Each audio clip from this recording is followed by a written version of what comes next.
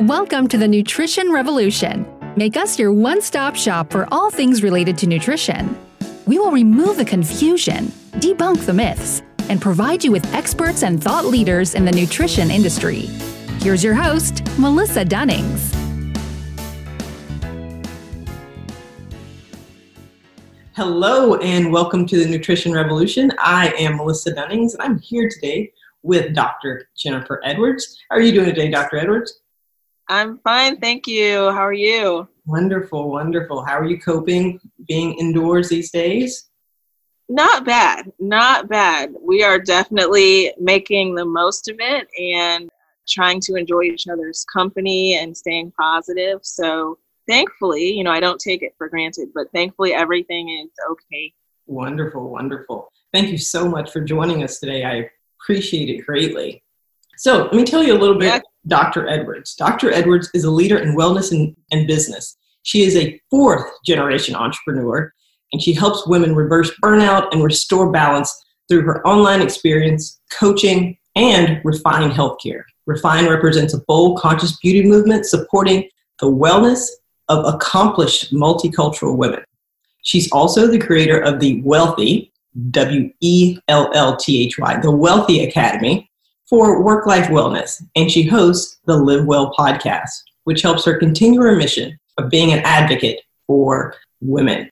She is a Howard University grad and lives in Dallas, Texas with her husband and her two children. Wow, that's a heck of a life there. It seems busy. Yeah, never a dull moment. I'm grateful and I try to stay meaningfully productive. Meaningfully productive. So one thing that really stood out in your bio was the word work-life wellness. Because I don't believe in balance. But how did you come up with the phrase work-life wellness? Right. It's an important phrase to consider. I had to think about where did I want to contribute in this entire wellness narrative. There are so many different aspects of wellness. And for me, as you just read, I have a lot of commitments relating to work, but I also do have a family. And what I have found is the most meaningful aspect of wellness for me is to focus on how do you do work and life well, which includes important things like nutrition and how you're balancing all of your commitments. And by balance, like you said, it's a tricky word. It does not mean do all the things all the time and do it well.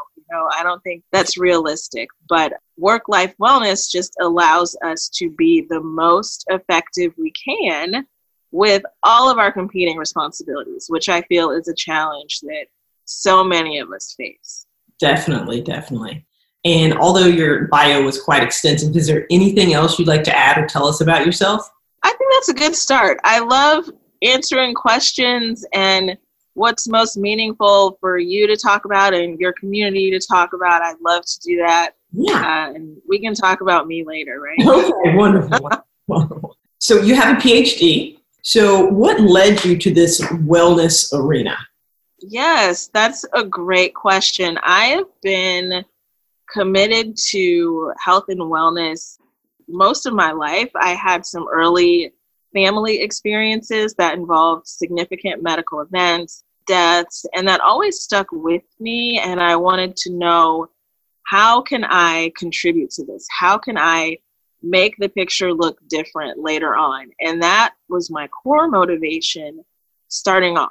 I was the 7-year-old kid that wanted to give a bone marrow transplant to my dad, and so over time, I learned about all the different aspects of medicine and wellness and figured out, where do I fit in? I didn't really personally fit in as a physician. I more so landed on things like wellness and talking about being an advocate for women and our challenges. And so kind of the social justice aspect of wellness and the lifestyle aspect of wellness also. And just really stay centered on that mission now. So I found my place just based on motivation from a really young age. Really, really. So my background is finance and accounting, but my dad got sick and I wanted to pivot in some way. And I was like, how can I enter this world of health and wellness and not become a doctor. So I did so I get to work with people on a daily basis and improve from the inside out. That's really, I found that's my calling, definitely. Amazing. There are so many options to contribute in wellness. So that's great that you found the niche that works for you. And it's so important to support ladies with nutrition. So we mentioned the Wellness Academy in your bio. So tell us what it is, what led you to create it, and the impact that you're having. Right. Thanks for asking about that. All of the work I do just truly stems from the need to support women and the many challenges that we face. And we're just so resilient. And I wanted to support ladies in that space, particularly those of us who might feel like we're at a breaking point, so to speak. And so that's where the Wealthy Academy comes in. And thanks for spelling that out. It's WELLTHY. And we specifically talk about reversing burnout and restoring what can be a realistic type of balance or integration of your work commitments and your life commitments and how you engage in behaviors that promote your health. And so I get the opportunity through this online course to really hack into the details of lifestyle to help ladies identify where their gaps are. And then I support ladies through one-on-one coaching in terms of helping get back to a place of feeling not burned out. And part of this is really looking into the things that you do well. Part of it is looking into the kind of foods you consume and why, mostly. So I focus on that cognitive behavioral aspect of wellness, the thinking and the doing part, where we center on why are you putting a whole box of cookies in your mouth? Let's get to the root of that, talk through that so you can do something differently. Why are you working 80 hours a week? Is that what you want to do? And so everything is about reflection and support to often come back from a place of feeling like this is too much, I'm overwhelmed, I'm stressed out.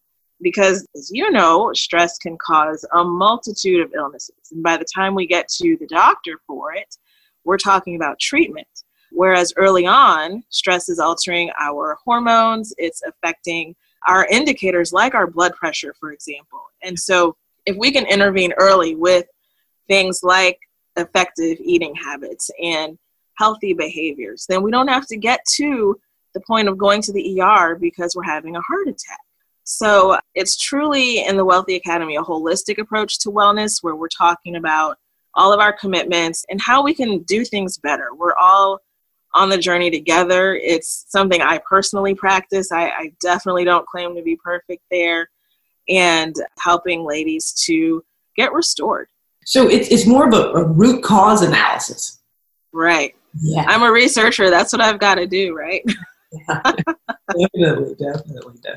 So, there's no better time to discuss like wellness and restoring balance and reversing burnout than in the midst of the stay-at-home order that we've been dealing with this COVID-19 crisis. So how does one identify burnout and certain signs or triggers or signals?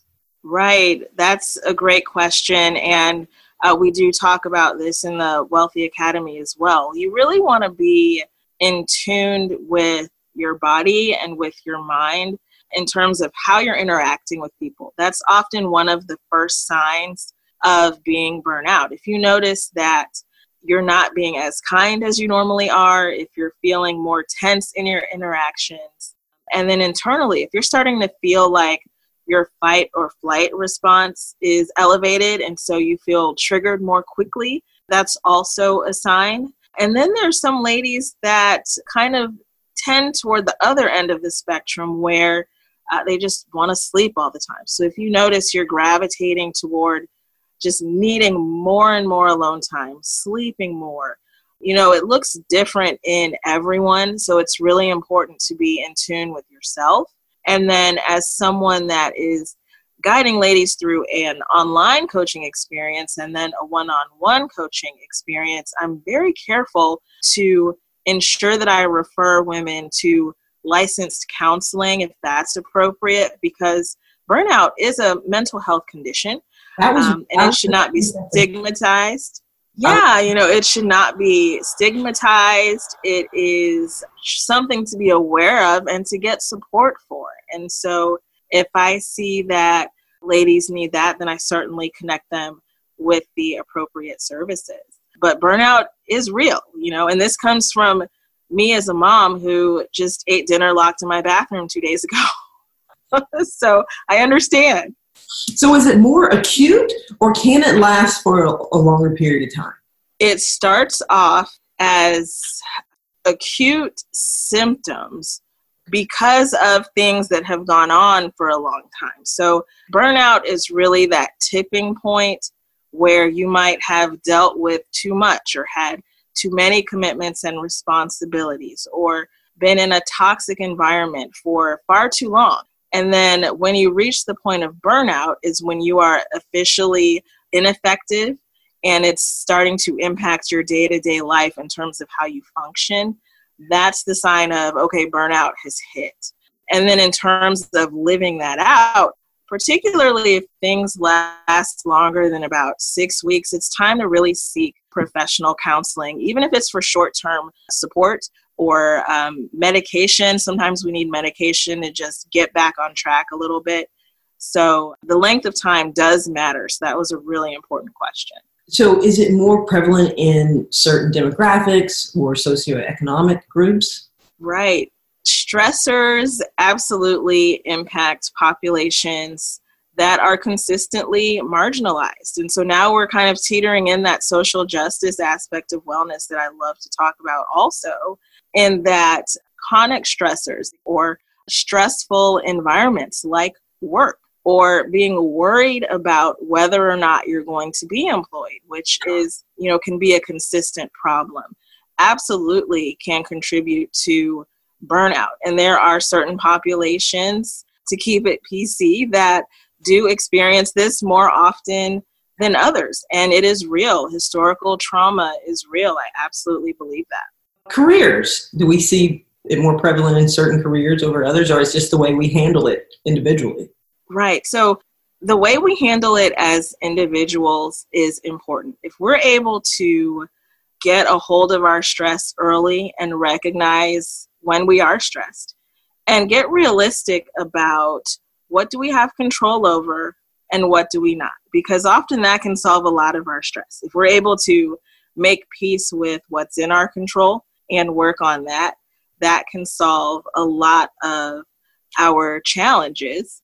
But it's just really important to be mindful of where you are and what's your full context and how can you meaningfully spend your time. It's not productive to try to control other people. It doesn't get us anywhere. And if you're able to stand firm in who you are, when people are addressing you in a way that can be triggering or kind of create that fight or flight response, you're able to be a little more peaceful and manage the stress that way too. Does that answer your question? Is that what you were saying? So we talked about the identification, the impact. So let's talk about the restoring and the balance back and reversing the burnout. Yeah, you have to first recognize that you're in that space. Okay. And so that's why that root cause analysis is important. And then take measures to restore yourself. And so it's no good if you know the problem but don't address it.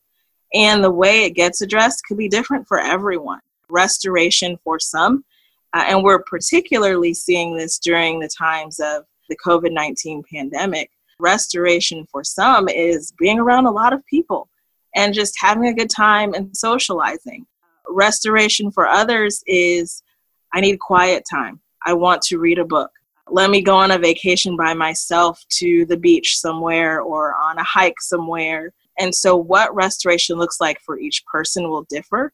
The key is to do something actionable for yourself every day. Do one thing that is focusing on yourself every day. And that's not coming from a selfish place. It's coming from a place of, we can't pour from an empty cup. We have to be able to fill ourselves first. Fuel ourselves well first with food. Make those good choices for ourselves so that we can be an example for those around us, but also so that we can be our best. And so start the restoration small.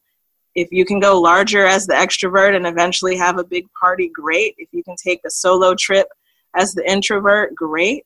But at least start with pouring into yourself. Recognize, restore. Yes, absolutely. So recognizing that we are currently in a state of stress and self-care. Correct. That's right. I know everyone's a little different. And when we do these things, what do we see happen if we do experience more self-care? Could it be months? Like, I like going for a swim.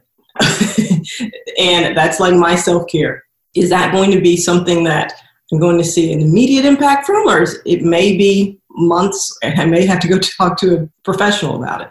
Right. Sometimes we can absolutely restore ourselves, and that's where coaching comes in.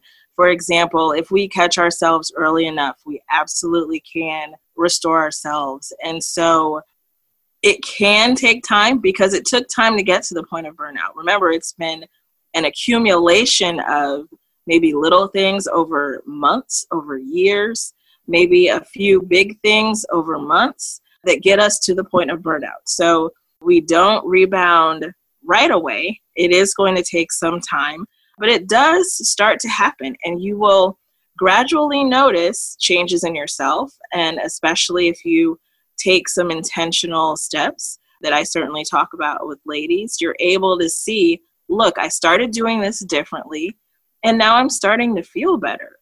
And then you might look back 6 months later and say, wow, I'm in a really different place than I was 6 months ago. That daily 1-3 shift. That's right. That's right. But it does take time because it took time to get to the point of being burned out. Definitely. Thank you so much for those actionable tips for us. So I always like to ask someone about their nutrition nugget. So it is, if you were in your 20s and you only knew one thing about your wellness, or you could tell yourself in your 20s one thing about your wellness that would help save you a lot of frustration as you grew older, what would that one thing be?